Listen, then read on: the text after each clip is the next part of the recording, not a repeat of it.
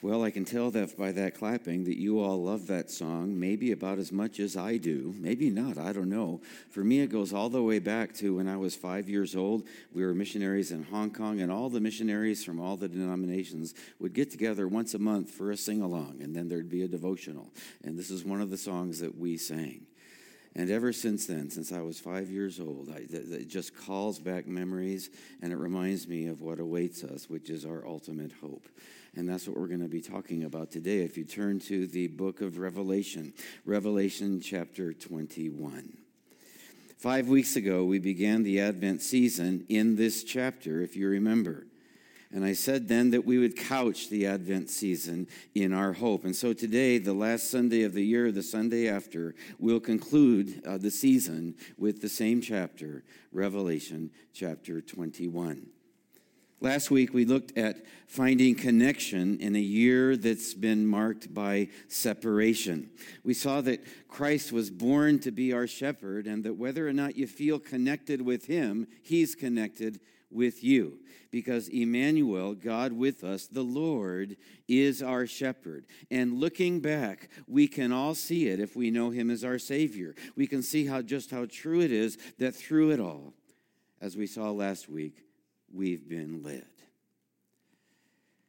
But have you ever wondered why it is that while looking behind us, we can see, the effects of the shepherd, while we can see that we've been masterfully led, we can't see the shepherd himself? It's the same with the Creator. While looking around us, we can see the effects of the Creator, that it's been masterfully created. But we can't see the Creator himself. You can't help but ask that this year, in this year of separation, if God is really there, why does he work so secretly? Why doesn't he show himself openly for all to see? Why the separation? It's like David said, "Why, O Lord, do you stand afar off? Why do you hide yourself in times of trouble?" Or Job, "How small a whisper," he said, "do we hear of him?" Or Isaiah, "Truly you are a God," he said, "who hides himself." One French theologian put it this way. He put to words what most Christians feel at one time or another. I know I sure do. He said, "Why is it that the mind that has found God still retains or constantly reverts to the feeling of not having found him? Why does his absence weigh on us, even sometimes in the presence itself? When face to face with him who penetrates all things, why that insurmountable obstacle, that unbridgeable gap? Why always a wall or a gaping void? Why do all things, as soon as they have shown him to us, betray us by concealing him again?" We're going to see today that it's all because of the sea. Yes, the sea. As in S-E-A. Which sea exactly? Well, listen carefully. On this last Sunday of a year that's been marked by separation from one another, I'd like to address and to answer the age-old question, why the separation from him? And if you're anything like me, it'll make you smile, though your heart is aching. Remember Nat King Cole's song? It hit the charts back in 1954 when we were missionaries in Hong Kong, the year I was born, actually. And being a melancholy type, I've often wondered if God wasn't trying to tell me something when I found out that that's when it hit the charts, the year I was born. And maybe today he wants to tell you something, too, in preparation for the year to come, that you can smile even though your heart is breaking because the music's playing. There's a song in the air always. Smile, because the best is yet to come. Revelation 21 divides into two parts. In verses 1 to 8, we find out about the characteristics of the new creation. And then in verses 9 to 27, we see what really is the centerpiece of the new creation, New Jerusalem. We looked at this centerpiece of the new creation, New Jerusalem, 5 weeks ago when we launched the Advent season. We launched it, if you remember, with our heavenly hope, which we saw is the ultimate reason for the season, that he came to live in our hearts, to transform us so we'd be fit and ready for our heavenly home. He came to take us home. Today, on the other side of the season, I'd like to end it as well with the ultimate reason for the season by turning from the centerpiece of the new creation, New Jerusalem, to what is by far the best of all its characteristics. It's the most unbelievable, the most unimaginable characteristic of the new creation, which we find in verses 1 to 3 of Revelation 21. And it's really helped me anyway in this year marked by separation.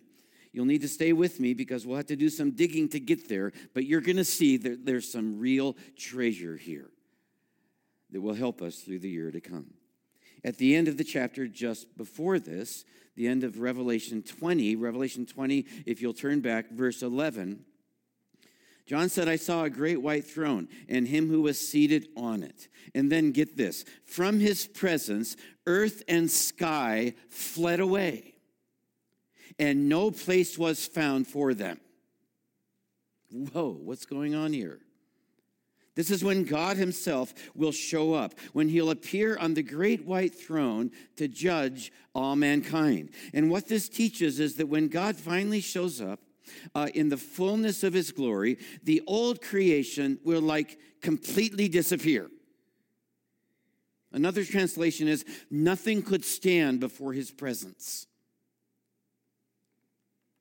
From his presence, earth and sky fled away, and nothing could stand before him. Which is the first clue we get here of why, until then, the separation between the Creator and his creation. And then he says the same thing in a different way in the next chapter, our chapter for today, chapter 21, verse 1, where John writes this, Then I saw a new heaven and a new earth, for the first heaven and the first earth had passed away. As we saw in the chapter just before. It passed away in the presence of the Creator. And then he tells us what cleared the way, we're going to see today, for the presence of the Creator. For the sea was no more. The first heaven and the first earth passed away, and the sea was no more. And then he repeats what this made possible. I saw the holy city, New Jerusalem, coming down out of heaven from God, prepared as a bride adorned for her husband. And here it is. This makes the holy city is where his presence will be. I heard a loud voice from the throne saying, Behold, the dwelling place of God is now with men. He's no longer absent. And he will dwell with them, and they will be his people, and God himself will be with them as their God. No longer any separation. The heart of these verses is the first characteristic again of the new creation, and that is the great presence of the new creation, and that is that God himself will be with us. And according to these verses, he'll be with us because there shall no longer be any sea. The sea shall be no more. Again, putting two and two together, the main idea here is this. God himself shall be among them, Revelation 21:3, because Revelation 21:1, there shall no longer be any sea. Now, at first you do a double take. No longer any sea. How did that slip in here? What does this have to do with anything, much less with the presence of God? Is there something evil about the oceans that keep oceans out of heaven? That's what some commentators have said. And it sure sounds like it, unless you remember which sea John is talking about. Unless you let the Scripture interpret the Scripture, and especially the near context of the book of Revelation, which is the best interpreter of itself. He tells us about it back at the beginning of the book, if you'll turn there. Back in Revelation chapter 4. It's before it all passes away, where we learn something about something that right now separates earth and heaven. When John saw a throne in heaven, Revelation 4:2, and one seated on the throne, and he who sat there had the appearance of jasper and carnelian, and around the throne was a rainbow that had the appearance of an emerald. And then verse 5, and from the throne came flashes of lightning and rumblings and peals of thunder. And before the throne were burning the 7 torches of fire, which are the 7 spirits of God, the 7 furnaces of fire. This is the Holy Spirit, the perfection of the Spirit. And why don't we see any of this right now? Why the insurmountable obstacle, as the theologian said, the unbridgeable gap? Well, it's because before reading on, and under the throne, he says in verse 6, there was, as it were, a sea of what? Glass like crystal. A sea of glass like crystal. This is clearly not a natural sea. It says it's a crystal sea. It's not a liquid, but more like a solid, a celestial sea, one that stretches far and wide all around the throne of God in heaven. And it plunges deep beneath the throne of God in heaven. And we know that because it's what Ezekiel saw when he looked up at the throne of God in heaven. When he saw his throne, he was looking up from the earth, and he was craning his neck way back, looking up at the throne of God in heaven. But he couldn't quite see it very well. It was only a vague appearance of the throne and of God. Because it says in Ezekiel 4:22 that before the throne of God and heaven, between the throne of God and him, that is between God and man, I saw something, he says, like an expanse. An awesome gleam of crystal. Sound familiar? I saw something like an expanse, an awesome gleam of crystal extending over our heads, and above the expanse over our heads was something kind of like, I can't quite see it, but resembling a throne. He could barely make it out because of the awesome expanse of crystal that was separating him from the throne. And he goes on to say this, and on that which resembled a throne, high up, was a figure with kind of the appearance, he says, I can't quite tell, of a man. Such was the appearance of just the likeness that I can see of the glory of the Lord. And when I saw it, I fell on my face, just at the glimmer of it. What's going on here? When God brought Moses up to heaven in Exodus 24, it says that under his feet, that is under God's throne, there appeared to be, he said, a pavement of sapphire, which is a crystal stone. And it says it was as clear and deep as the sky. Wow. That's a pretty vast expanse under the throne. We're talking an oceanic expanse. There's much more, but putting it all together, back to Revelation 4, what John saw there was a solid sea, a vast expanse that stretched as far and wide as the eye could see, and that plunged downward into an oceanic depth, a dimension of separation between the Creator and his creation.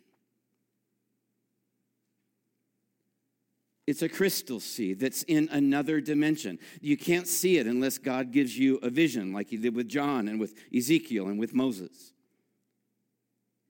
It's a sea that separates earth and heaven, one that helps answer the question, why?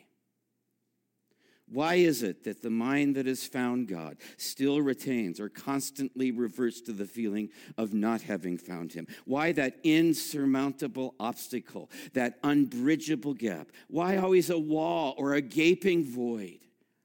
Why can't we just see him? Well, it's because of the insurmountable, unbridgeable wall of a sea. It's the crystal sea that we sing about. without fully understanding what we're saying. Remember victory in Jesus? I heard about a mansion he has built for me in glory, and I heard about the streets of gold beyond the crystal sea. Remember the hymn, that other shore, hallelujah, will be there forevermore when we reach the other shore. It's the sea that he'll bring us through when he calls us home to the upper shore of the crystal sea, the other shore. In Revelation 15, it says that one day we'll be standing on the top of it, on the top of this sea of glass, holding harps of God. The idea is that he's raptured us through it. And we'll be holding harps of God, it says, singing the song of Moses. And to get there, he'll take us up through the sea, not across it, because right now we're under the sea. At the very bottom of this sea of separation. And what is it there for? Well, to make a long story short, the bottom line function of this great celestial ocean is to separate a holy God from an unholy and fallen creation. And just as much is to protect the creatures that he so loves from his consuming fire. From what John saw in Revelation 4, from the flashes of lightning and rumblings and peals of thunder and the 7 furnaces of fire, which are the 7 spirits of God, the Holy Spirit in all his glory. The children of Israel couldn't even stand the sound of the rumblings and peals of thunder on the top of the mountain when he came down, much less the sight. And so they said, Moses, you go and we'll stay here. What's it there for? Is to distance us from the one from whom, as we've seen, all heaven and earth will flee away when he finally appears in all his majesty and glory. It is to shield us from the nuclear resplendence of the glory of God Almighty. You know, we think the creation is a glorious thing, especially when you go up into the mountains. The earth is so full of his glory, isn't it? But just think of it. All that we see down here is only a glimpse, a glimmer, even the sun, a spark of his glory. It's only a flicker compared to the Creator. So much so that we, in our fallen state, we would become like crispy critters in his presence. That's why Paul says we see as through a what? Glass dimly. 1 Corinthians 12. He was speaking literally there, though we don't always realize that, because now we know that indeed we see as through a crystal sea dimly. That's the glass. You see, God's separated from us not because he's emotionally distant, but because he's so emotionally compassionate. He's separated from us not because he's weakly, but because he's holy. It's because he's mindful of our frame, like David said, that we are but flesh. It's because of what Job said, how small. It's because of that Job said, how small a whisper. It's not the thunder that the children of Israel couldn't stand. It's just a whisper. How small a whisper do we hear of him? Or Isaiah, truly you are a God who hides himself. The crystal sea answers the age-old question that we began with. It becomes especially pressing for many in a season of separation. Where is he? Why can't we see him? Why the separation? Answer, it's simple. It's because, as it says all through Scripture, he's a consuming fire who in his mercy protects us through the crystal sea. So what difference does this make? How does this apply to our lives? Well, you can't count the ways. Let me give you just a few, just 7. 1, knowing that all we see is but a glimmer, a glimpse, a little bitty spark of his glory helps us all the more stand in awe of our God and to fall on our faces like Ezekiel did, like John did. Depart from me. He fell on his feet as a dead man. Remember what Ezekiel did? I fell on my face.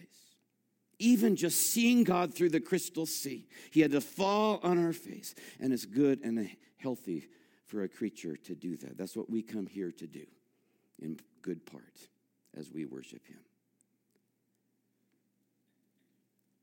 Especially in a day when the fear of the Lord has all but become a lost virtue. When it's all gentle Jesus, meek and mild, and he'll pat you on the back and welcome you no matter what. When the Bible says his eyes are like a flame of fire, and his face is like the sun shining in its strength. So much so that John fell at his feet as a dead man. It's like Annie Dillard said, in Sunday school pictures, we saw Jesus in watercolor. We paint him saying, there, there, when in fact he says, fear not. We need to know that we serve an awesome God. And it's good for your soul to know that. It's like what C.S. Lewis said, the Great Spirit you so lightly invoked is not a senile benevolence that drowsily wishes you to be happy in your own way. Grandfather in the sky. Not the cold philanthropy of a conscientious magistrate, nor the care of a host who feels responsible for the comfort of his guests. No, the Great Spirit you so lightly invoke is the consuming fire himself, the love that made the worlds. What difference does it make to know about the crystal sea? One, we serve an awesome God. Two, we serve just as much a loving God. He's not distant because he doesn't care about you. No, his love is a consuming fire. It's the love that made the worlds. He's distant because he loves you. It's like someone said, without somehow destroying me in the process, how could God reveal himself in a way that would leave no room for doubt? If there were no room for doubt, there'd be no room for me. For no man can see God and live. He loves you, and so he's trying to win you, to woo you and all mankind rather than just overwhelm you. And so he hides himself so we'll relate to him by choice and not by compulsion. What difference does it make to know about the sea? 3, if you know him, he's preparing you for the day when he'll no longer be distant. When he'll reveal himself in a way that will leave no room for doubt and with plenty of room for you because he's purifying you and he's creating a new you that so you won't be burnt up in that day. He's giving you, you might say, a little fire now so you can enjoy a lot of fire then. A consuming fire. He's letting more and more of his fire through the sea now in carefully measured amounts so you'll be ready for him then. It comes in the form of discipline, of affliction, of persecution, through all kinds of adversity, through the overcoming battle of the Christian life that Christ called it in Revelation 2 and 3. That's one of the main reasons why, as David said, many are the afflictions of the righteous. Why Christ said, in the world you will have tribulation, because he's preparing us for his overwhelming passion. It's why he puts us through so much agony to prepare us for his glory. And so he's burning away everything that's not like him while we're down here to ready us for what we'll encounter up there. For the fire that made the worlds, for the unmediated, unshielded blaze of our union with him, a consensual consummation that's going to be a conflagration forever. But hold that thought. I'm getting ahead of myself. What difference does the knowledge of the sea make? 4, it gives a reason for faith when we wonder if God is really there. There's nothing wrong with you or with the Christian faith that you can't see God, that there's an unbridgeable gap. It's like the song my mom played again and again after we left Hong Kong, after my first father died of cancer, through her widowed years in Colorado Springs. My sister and I were just toddlers, and we'll never forget the song. Why can't we see? If we could see beyond today as God can see. Remember that one? If all the clouds should roll away, the shadows flee. Or present griefs we would not threat. Each sorrow we would soon forget. For many joys are waiting yet for you and me. And then here it is. If we could see, if we could know, we often say, but God in love a veil doth throw across our way. A sea doth throw across our way. We cannot see what lies before. And so we, what? Cling to him the more in a way we wouldn't have otherwise. He leads us till this life is over. And then do what only the distance makes possible.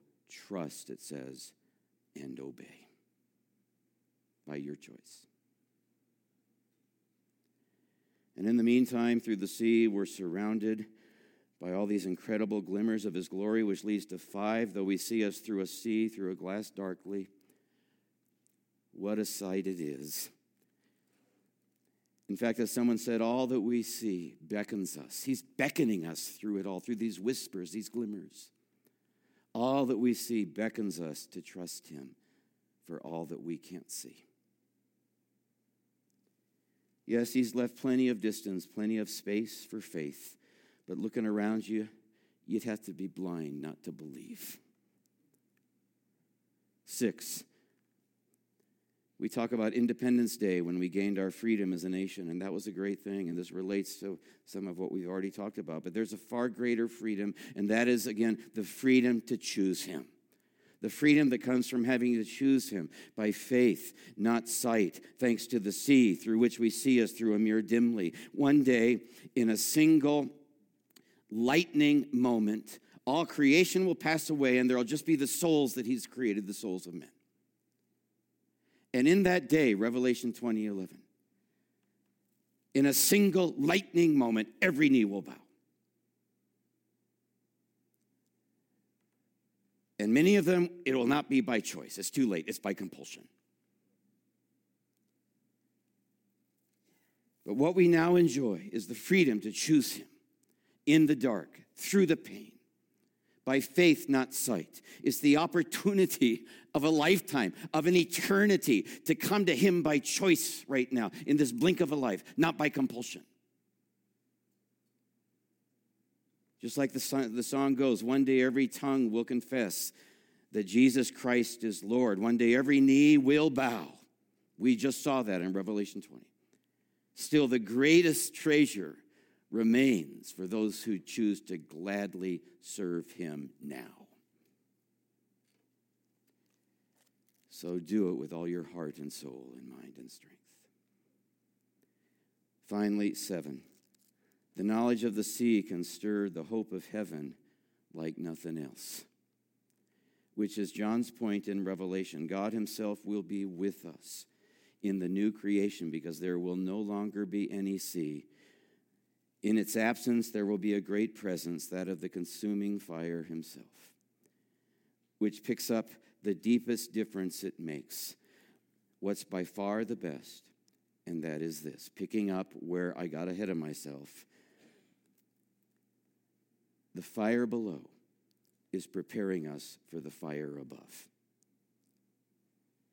And his fire will be like none other.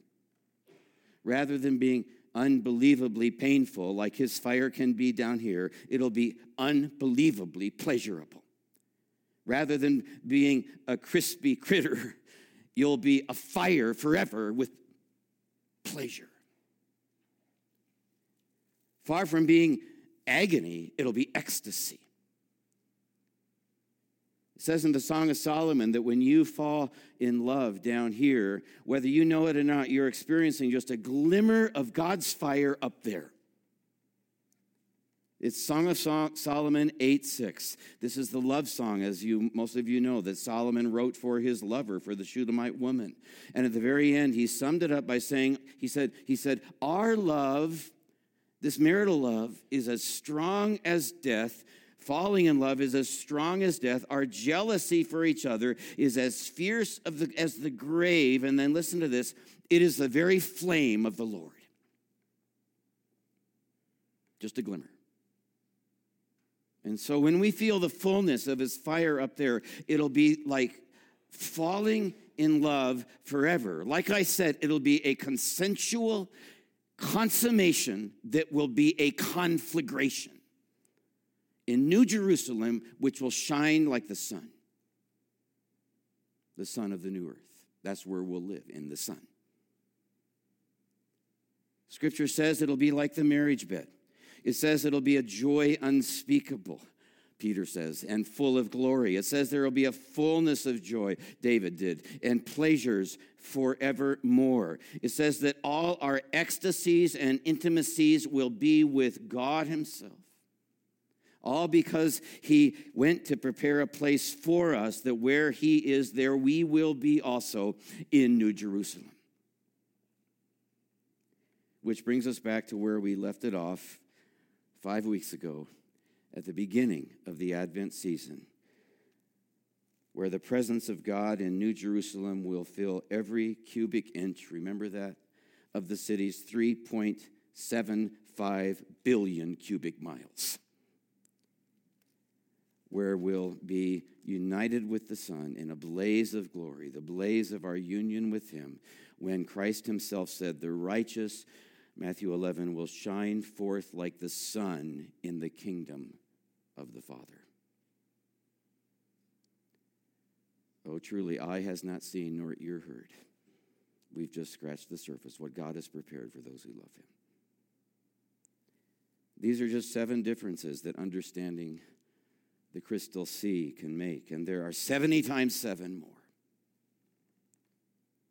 that will make more than make up for this lifetime of separation, because this lifetime of separation, under and through it all, is a lifetime of preparation.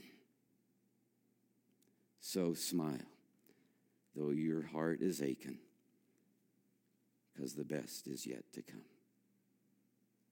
Amen. Father, we want to thank you